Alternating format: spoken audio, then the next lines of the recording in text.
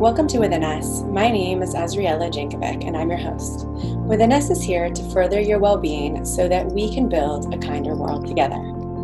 It is my intention that this show will disseminate transformational tools, strategies to tap into spirituality, mindfulness, and emotional awareness, no matter where you are in the world. You're listening to Within Us episode 28. Today is March 19th, 2020, and we're living in an unprecedented time. Today, we'll be cultivating calm and wellness in order to best rise to this circumstance that is providing challenges for so many of us. Today, my guest is Dr. Andrew David Schiller. Dr. Schiller explains that science is confirming and clarifying what traditional healing systems have known for centuries. Our bodies and minds are intelligent, self-regulating, and self-healing. You can help yourself heal and recover by getting the right nutrition, removing metabolic toxins, doing right exercise, physical therapeutics, and cultivating the right mindset. Today, we'll be speaking about mindset and wellness from an integrative mind, body, and spirit approach. Dr. Schiller earned an MD at Duke University, went on to Harvard Medical School, where he completed a double residency training in internal medicine and physical medicine rehabilitation. Since the 1990s, he has devoted extensive time to studying and practicing natural healing and stress-reducing complementary approaches, including balanced nutrition, hands-on healing, movement therapy, and mind-body awareness. He is an incredibly compassionate and empowering physician and educator who understands the interconnectivity of mind, body, and spirit. Welcome to Within Us, Dr. Schiller. Thank you, Azriela. It's good to be here. It is really nice to have you here, and maybe we'll start the show with a deep breath. We can all use a deep breath right about now. There's so much going on, and it's all happened so quickly. I think it's taking time to process change. And I'm really looking forward to hearing from you from a medical perspective about what we can do in this time in order to cultivate calm and really to supercharge our own wellness so that we're able to rise to this challenge. Yeah. The challenge of the coronavirus and the pandemic and its effect on the world, right? Exactly. There's a lot to say, obviously. And I like to think about things kind of in layers, right? And there's obviously lots of things that people have to do that are practical, straightforward, concrete, protect yourself and your loved ones things right now. And when I look around the world and I see what people are writing, I see the questions they're sending me, I see the things that are going around on Facebook, there's a lot of hysteria. There's a lot of misinformation. There's a lot of people who, faced with the rather stark measures that are being put in place by a lot of governments, are freaking out. And I think the first thing is trying to understand what this is all about, because a lot of people don't understand it. And what I mean by that is this, that first of all, we've got this idea that there's this plague going around the world, and it can be terrifying. And the fact is that for the most part, most of the data coming out of places like China and Korea and even Italy is that most of the people who are getting really sick with corona are not average people. Most of the people getting really sick are elderly and people who have cardiovascular disease or high blood pressure or diabetes, and those people for sure need to be really careful. Most of the people who are running around doing stuff aren't at risk of getting really sick. Most of us, like if we get sick, it's going to be like a cold or a flu, and we might not even notice it. We might feel crummy for several days, but most people recover. And it's very easy to think, this is the zombie apocalypse, or this is Ebola, or this is some sort of horrible, deadly thing. And for most people, it's not. And so it's just good to keep that in mind, because when the government's locking down and saying you can't leave your house, it's like, I think the monster's outside my door. And the reason we're doing all of these measures is because we want to take care of the people who are vulnerable, the elderly, our parents and grandparents, people who have chronic illnesses. Those are the ones who are really at risk of getting really sick with coronavirus. So just starting with that as a mindset, I think the way that, my view as a Torah Jew is that there's good in everything. And no matter what's happening, part of our potential and responsibility is actually to find out what's good in this. And it's really hard to find that now because it's such a complex and so full of uncertainty, so many different things going on. But every aspect of it that seems challenging, there's an opportunity to flip it, right? So, for instance, those of us who are running around facing all kinds of inconvenience, all kinds of fearful situations, we see someone in the supermarket and I look around and people are kind of scared of each other. What do we do about that, right? We're not supposed to get closer than 6 feet or 2 meters. But you know what? When I'm 6 feet or 2 meters, I can look the person in the eye and say, hey, this is challenging, right? We're not supposed to get closer than this.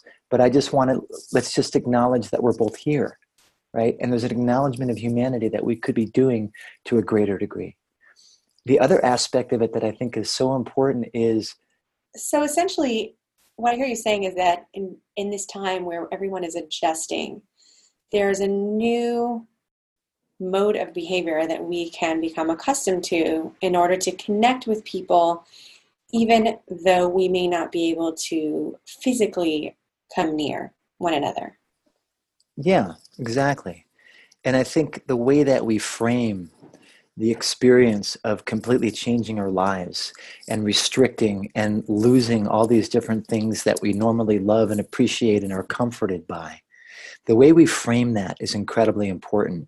If I frame it as a kind of, I don't know what's happening and I feel like a victim and I'm frustrated and angry, then that creates a certain kind of biochemistry and a certain kind of sort of poison to ourselves by thinking that way.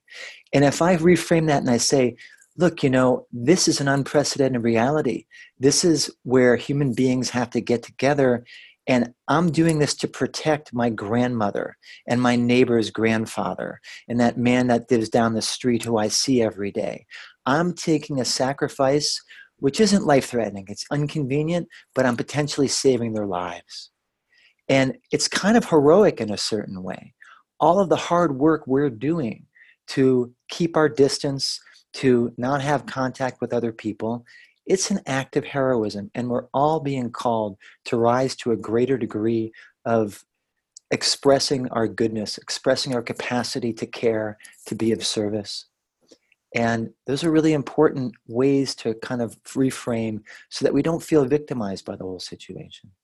It's really interesting to hear you speak about this mind-body connection and the way that negative thoughts can create, as you described, a poison within us. So I'm curious if you could speak a little bit about some of these negative thinking traps that are so easy to fall into right now.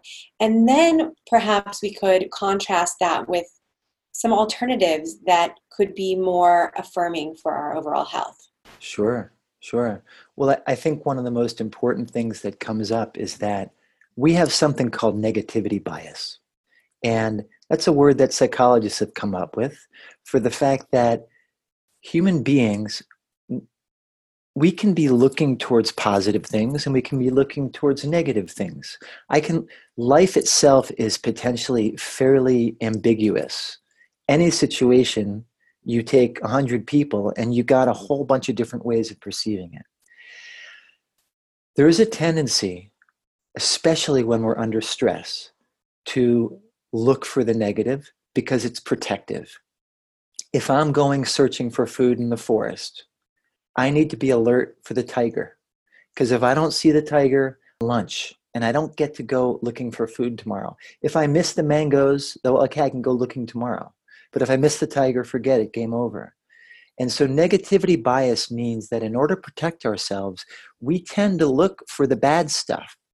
And to a certain extent, we need that. We need boundaries, we need clarity, we need vigilance.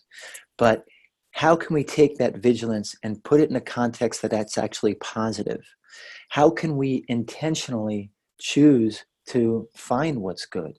How, and so that's one thing I think is a I, negativity bias. Yeah, yeah, and I think it's a really interesting metaphor that you use in terms of being in the forest and being under stress. We don't need to look for the mangoes, as you said. And at the same time, if we are constantly scanning for threats and negativity, we're going to miss the mangoes. exactly. Yeah, So, in this particular time, I think it's important to decide what are the what are we looking for, and when are we getting to the point where we need to stop scanning for those threats and just kind right, of shift our right, awareness. right, exactly. And so, my own experience, and this has taken some time, but at a certain point in life, I started making an intentional practice of let me be looking for what's good. Not that I'm oblivious to what's not good. I'm a pretty careful person. That's what I do, right? I work with people around medical problems and illness. But to see the good in another person, to see the good in the situation, it's an incredibly high thing to be doing. It's an incredibly transformative thing to be doing, to finding that good, just like you said.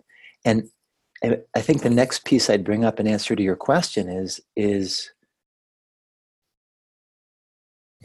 if change is hard, we don't like giving up what we're comfortable with. There was a famous book some years ago about stress, and it had a brilliant title. It was called Who Moved My Cheese? And the idea is that change, we don't like it. And the question is like this. I've gotten a mental level of my reality, and I'm going around thinking and planning and choosing. And I've got an emotional level of my reality. And most of us are walking around not so aware of the emotional level. The emotional level of reality is part of what creates the physiology. And so I can be in a physiology that is a positive, connected, purposeful physiology. I can be in a physiology that is a fearful, negative, defensive, protective physiology. And those are colored by various emotional tones. So in other words, if I'm in a fearful physiology and I feel helpless and out of control, and I feel like what I'm doing is pointless, that's going to intensify the biochemical signature of that. And if I'm spending most of my day in that reality, that is going to weaken my immune system and my resistance to this virus. On the other hand, if I'm able to choose the positive emotional aspect of reality, then I'm going to be creating a different kind of biochemistry.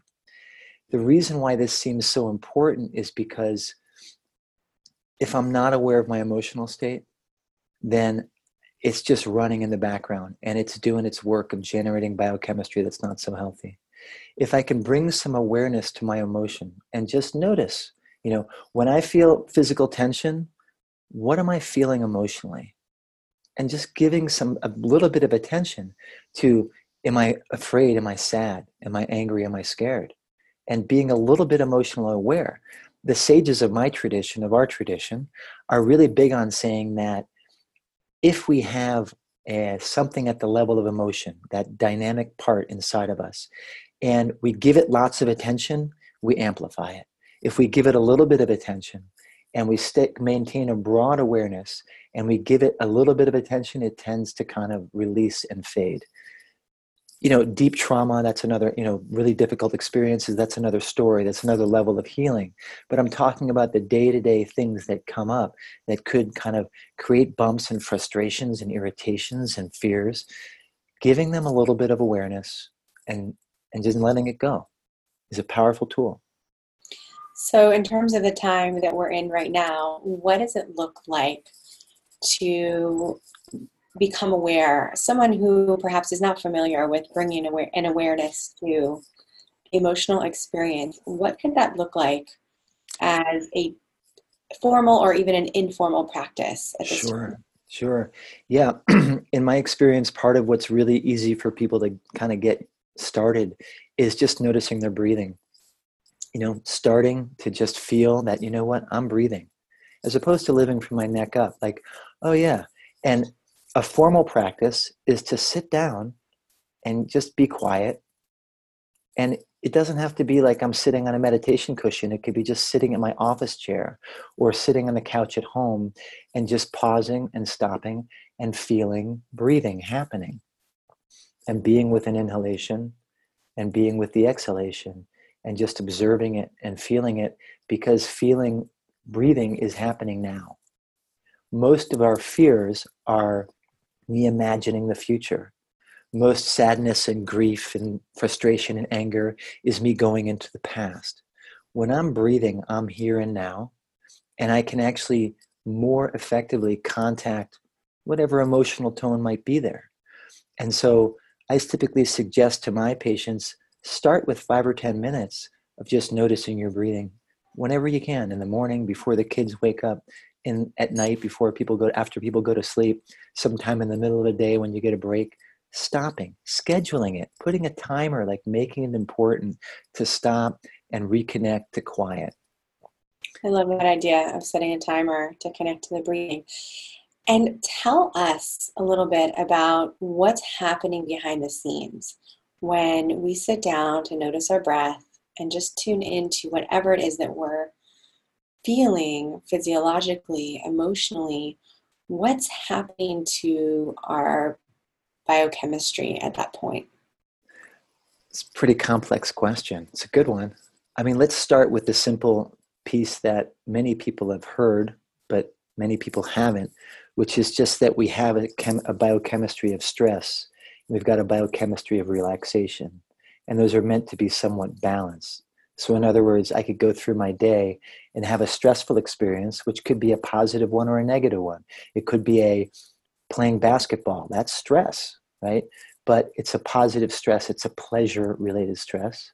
Or it could be I'm trying to find stuff in the supermarket and the counters and the shelves are empty and there's a crowd and I'm scared that people are going to breathe on me, or whatever it is, the stressful things that are happening these days in so many different ways. That creates a biochemistry of stress that touches every cell in our body. And depending on a person's genetics and their previous life experience, that negative stress can be a really strong, powerful stimulus, or it cannot be. There are people who are stoic and solid in their business and they just do it. They're not really thinking. They're concrete, solid rock types. And then there's people who are more delicate. I think this kind of awareness can be really valuable for all types. The kind of stoic type probably isn't going to be watching this podcast unless someone drags them along to it. With what's happening, I think people are opening up a little bit. Right. I think you're right about that. I think you're right. And I think that's part of the positive view of that. And I'm sure we'll get to that at some point. But that stress biochemistry over time is toxic. And it affects our immune system. It affects our intestinal function. It affects cardiovascular function.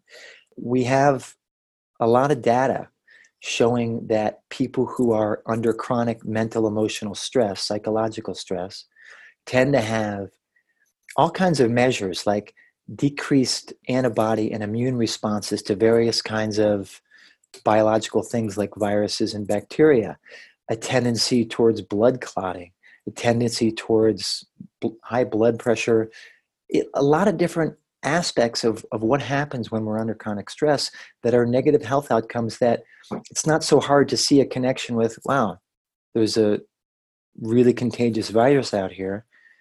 We have to do things to protect ourselves from contact, but we also are wise if we do things to enhance our capacity to meet that and not get affected by it.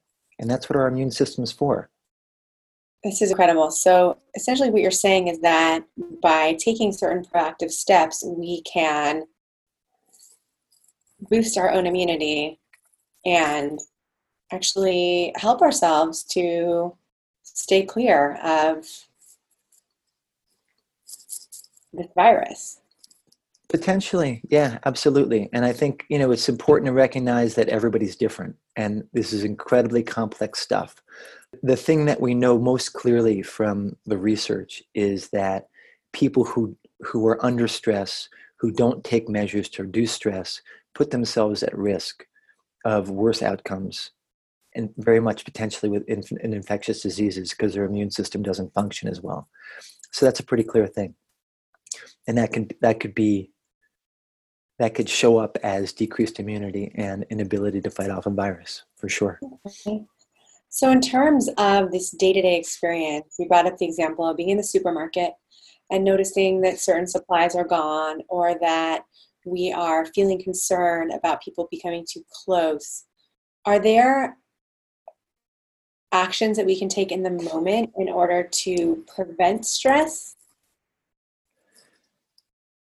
Sure. Yeah. I mean, I think the same process of pausing, like I teach meditation courses, and one of the things we learn is the pause. And what is the pause? The pause means when I'm in any situation, especially a stressful situation, just stopping for a moment. Because the thing about stress is that it kind of sneaks up on us, right? Most stresses that we experience are not some horrible, monstrous thing happening where a building's falling down in front of us. Most stresses are small things that build up during the course of the day, and they add up bit by bit.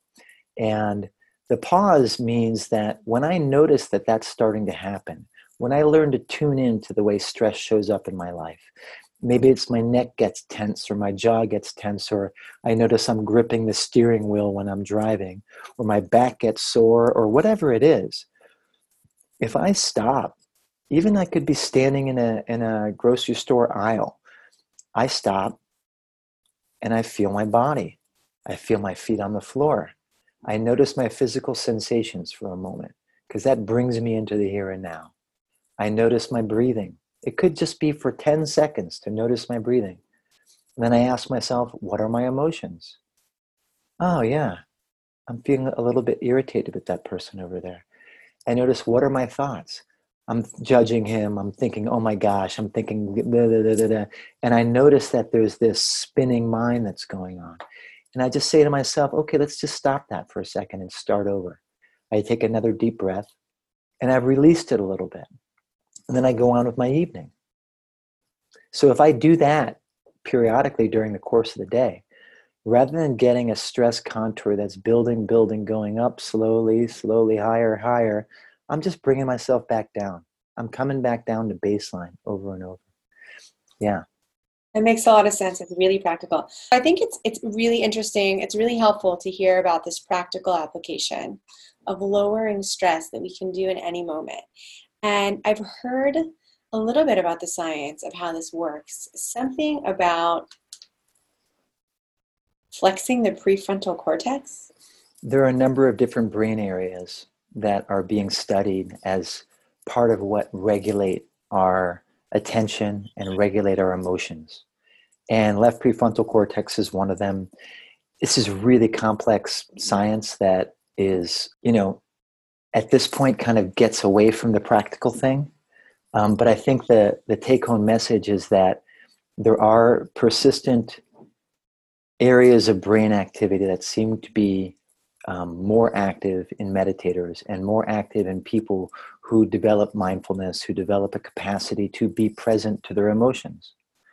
On a certain level, what mindfulness is the ability to be aware. It's the ability to hold experience. And that experience can be emotional experience, it can be physical sensate experience, and thoughts. And mindfulness is the viewer, the listener, the observer. In the Torah language, it's the self, it's the soul, the part who is aware, holding the experience. And when a person regularly practices being present in that way, and that presence strengthens, then a person starts to notice, oh, this is me, this is myself, and the things that are happening in my awareness, they're not me. My emotions are not me. My body is not me. They're happening within me. And that itself is an incredibly empowering stance. And so that's why I'm encouraging people so often to ask the question, what am I feeling? Because the I is feeling something. I'm not the emotion. When I'm frustrated and irritated with that guy in the supermarket, or the circumstance, or the fact that the stores are closed, or I can't work, I'm scared that I'm not going to have enough income. I'm scared. I'm freaking out because my kids are home all day when normally I was able to do work or do this or that at home. I'm encountering some kind of threatening change, and I'm having these emotions come up that are churning and creating such a disturbance, right? If I can separate myself from those emotions and realize, all right, this is frustration, this is irritation, this is sadness, this is fear, then I'm not ruled by those as much. And then I have more free choice. Because I think the real challenge is when a person has an emotional experience, but they're not aware of it, or they're blended with it. And they're blended with it so that it's driving them rather than them sort of driving their own bus or boat or whatever it is. Right. It makes a lot of sense to hear about the physiological process that we all have within us, this programming essentially that we're up against and we're operating within. Right. And I think it's helpful to understand that in a moment of stress, we can connect with breath, name an emotion, and really shift out of a stress response physiologically. Right. Right. I think that's really helpful. So you brought up the idea of soul, and I think that's a perfect segue to the third component of dealing with this challenging time from a spiritual perspective. And I'm curious if you could share with us a little bit about what that can look like, and also how that can support our health as well. You know, my sense of it is that we live in a world that on some levels has lost spirit, where most of what's driving modern culture is not so much issues of real spirit. But when you look at individuals in the world, Americans and people in other countries are very God-centered. There's a lot of God consciousness in the world. And, you know, the G word, which I just used, that's a word that's used a lot in more sort of traditional religious settings. And then there's the S word, the spirit word, which tends to be a bit more generic and a bit more universal. And to me, they're both valuable words, and they're both meaningful words. And my sense is that what spirit is, or God is our sense of connection to that which is bigger than us. And there's a lot of different levels of how that plays through this whole experience. You were speaking a few moments ago about how, you know, we can contact with our breathing, we contact our awareness, and that creates a sense of stability and allows us to work with the challenges and difficult things.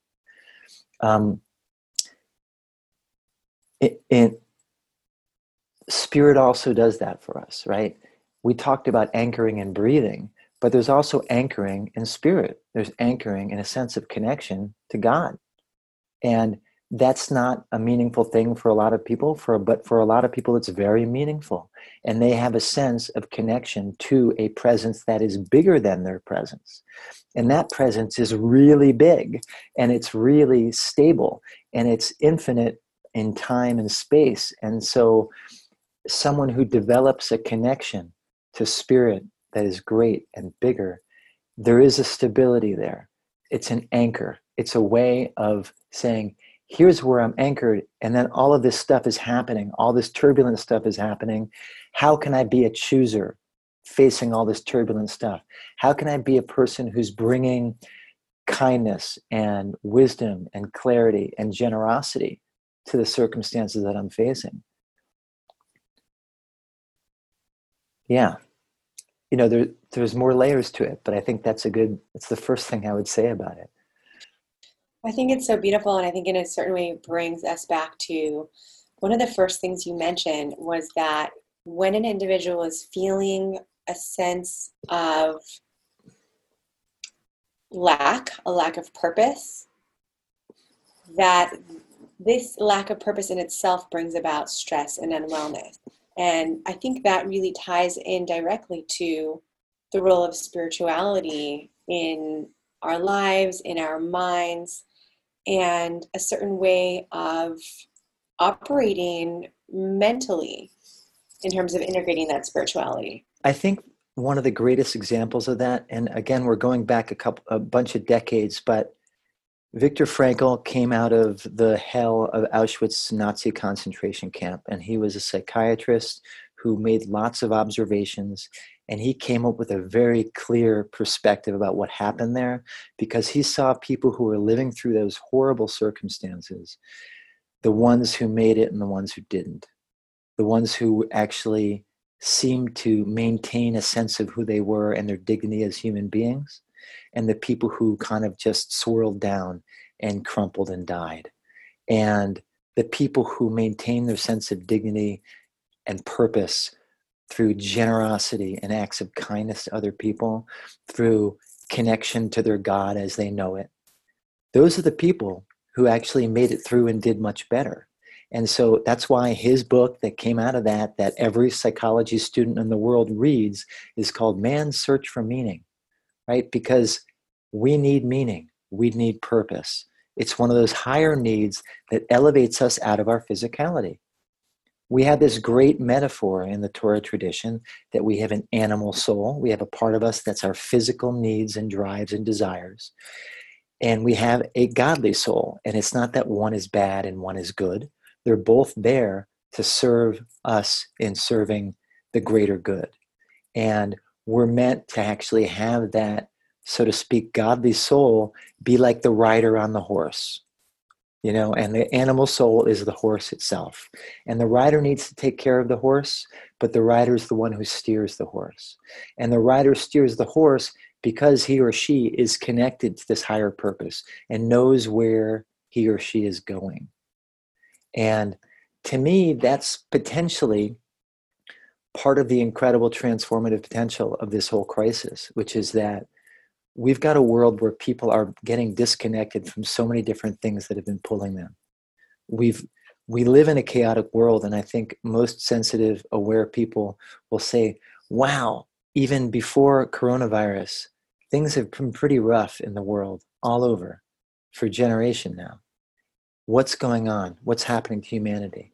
There's so much violence, there's so much destructivity. In the States, like there's a sense of, the fabric of our societies really breaking down to a certain extent. And what is that about?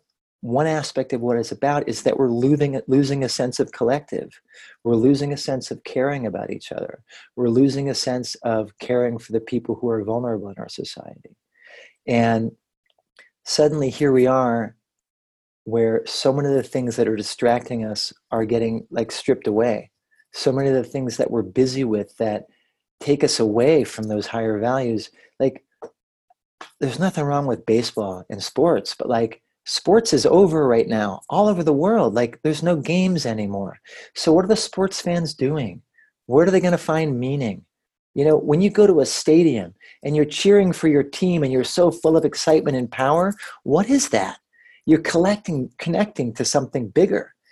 It's the team, and here are my fellow fans, and you guys, and us guys, and it's so exciting because you're fired up about the team. That's a collective experience. So we got a human collective experience where we have never been in a situation right now where almost everybody in the world is focused on the same problem.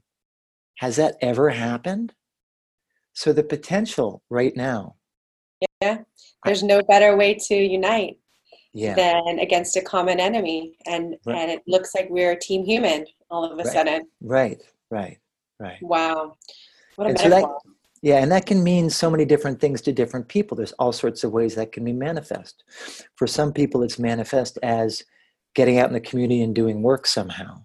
And for some people, it's manifest as just connecting with my friend and being an emotional support. And for some people, it's about prayer. And for some people, it's about writing and academic work. There's kind of four worlds. There's a physical and an emotional, intellectual, and spiritual. And you have people who are rooted in those four kinds of reality. And when I collect to a greater sense of purpose and consciousness, I connect to a degree of personal authority and power and responsibility that can actually bring creativity. And so, there's so many different ways for a person to manifest this, but my suggestion and my thinking about what can help people through this is to start asking that question of, okay, all the things that I thought were meaningful, a lot of them I don't have anymore. So if I like let go of all of that and I go back inside into a quiet space and I ask myself what really matters to me, like what really matters? And I start to think about that and I connect with that meaning and purpose, then, okay, how do I manifest that? I can't go to work. I can't go to my sporting event. I can't go to the gym. I can't do all these things. What can I do?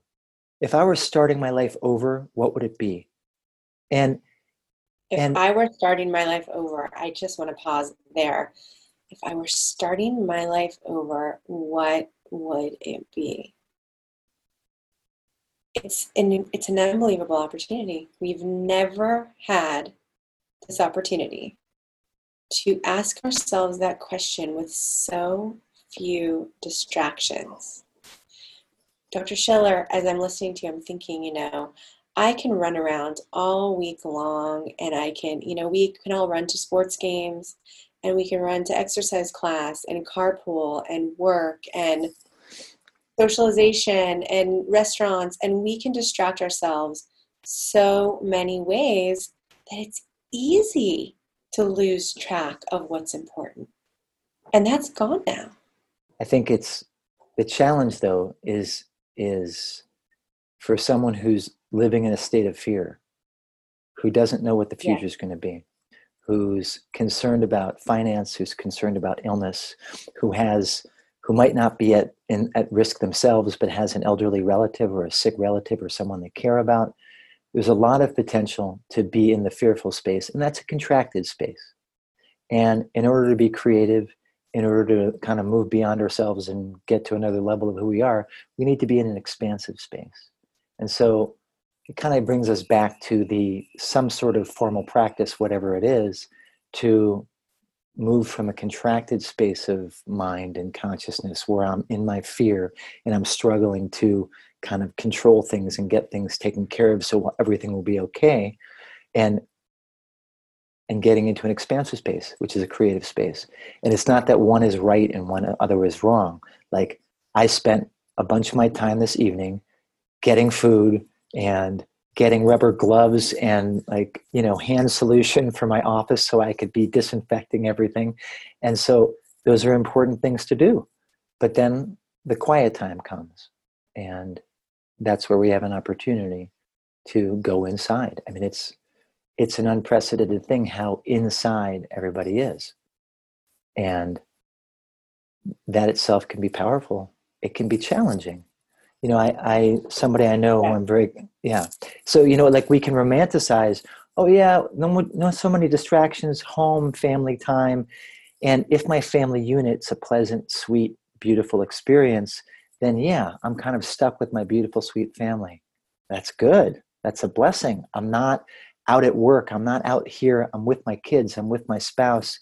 Yay. But someone I'm very close to came from a very difficult background. And he said, yeah, but what if your family unit is dangerous or stressful or painful? And so that also has to be acknowledged. And I don't have an answer for that completely, except that, again, it's an individual personal space. 100%. 100%. It's interesting, as I'm listening to you, I'm reminded of an article I came across recently that essentially said that as humans, when we are exposed to images of luxury items, we feel more selfish. We think more selfishly. And I was considering how so often we are exposed to, in social media and in media in general, these highlight reels of everyone else's lives, everyone else's businesses. In a sense, those are like the luxury sort of manifestations, if you will, the highlight reels. And I think very much that there is this process that becomes so easy to fall into selfishness or a victim mentality. I don't have what they have, or I'm inadequate in some way, in any way, in my parenting or in my fitness or in my professional life, or fill in the blank. But that mentality, the way you're describing it, is definitely not going to be empowering wellness. No, it's not. Yeah, I hear. So I think the question here really is like, how do we shift out of it? And you've really given us some great tools in terms of taking the pause informally throughout the day, noticing the stress in, as we're sensing it, grounding ourselves, taking up a meditation practice or taking a class. Yeah. And I suspect that, there are a lot of opportunities that we don't even know about. And I think recently you were describing an experience of looking for wild asparagus with a friend. Yes. And the question is, how do we see it? And you brought that up earlier, when we're walking in the world or we're in our home, how do we keep our mind open to see the possibility that's potentially in front of us? Because like I mentioned, stress mind is a small mind. Stress mind is a protective mind. And it's not necessarily about being open to possibilities. And so our expectations are part of what create all of that stress. And I think that's the other piece that I thought was worth mentioning is that it gets back to the who moved my cheese thing, right? I expect my life to be a certain way. And when it's not, that's what triggers me and triggers my stress and my frustration and anger or fear or sadness. And what if I were just open? What if I were just waiting for the next moment to happen? And I feel fortunate because I have a 9-month-old daughter who is completely in the space of open. She has no preconceptions. She knows when she's hungry and she knows when she's happy and she knows when it feels great. And she's ready to smile and laugh at any moment. She could be irritated and frustrated, and then I pick her up and open my eyes wide and stare in her eyes, and she goes, and she starts to giggle because she's always ready. She's always ready to laugh. She's already ready to be stimulated by something in a fresh way that gives her delight. And, a lot of us lose that as we go through life. We get busy with responsibility and we get full of expectations and conditions about how we want things to be. We get full of strategies for controlling our reality so it fits our expectations. And that is part of what kills the soul. That's part of what takes away our capacity to be fresh and awake with a heart that's open to possibility. And so it's just incredibly important to pay attention to that as well. Like, where do I have expectations? Where am I trying to control? Because we're living in a reality where our expectations have been shattered. There's so many things so many beliefs, so many systems, so many assumptions that we make in modern society about what makes it okay to be us, what makes it safe, what makes it good, what makes it whatever. And a lot of that's just over. We're starting over. And so can we have beginner's mind? Can we have a child's mind? Can we have a heart that's open to say, what today? Do I wake up in the morning frowning? Do I wake up with morning with a smile? There's a sage, Rabbi Nachman of Breslov, who said, every morning when you wake up, try to look at the blue sky and think about eternity.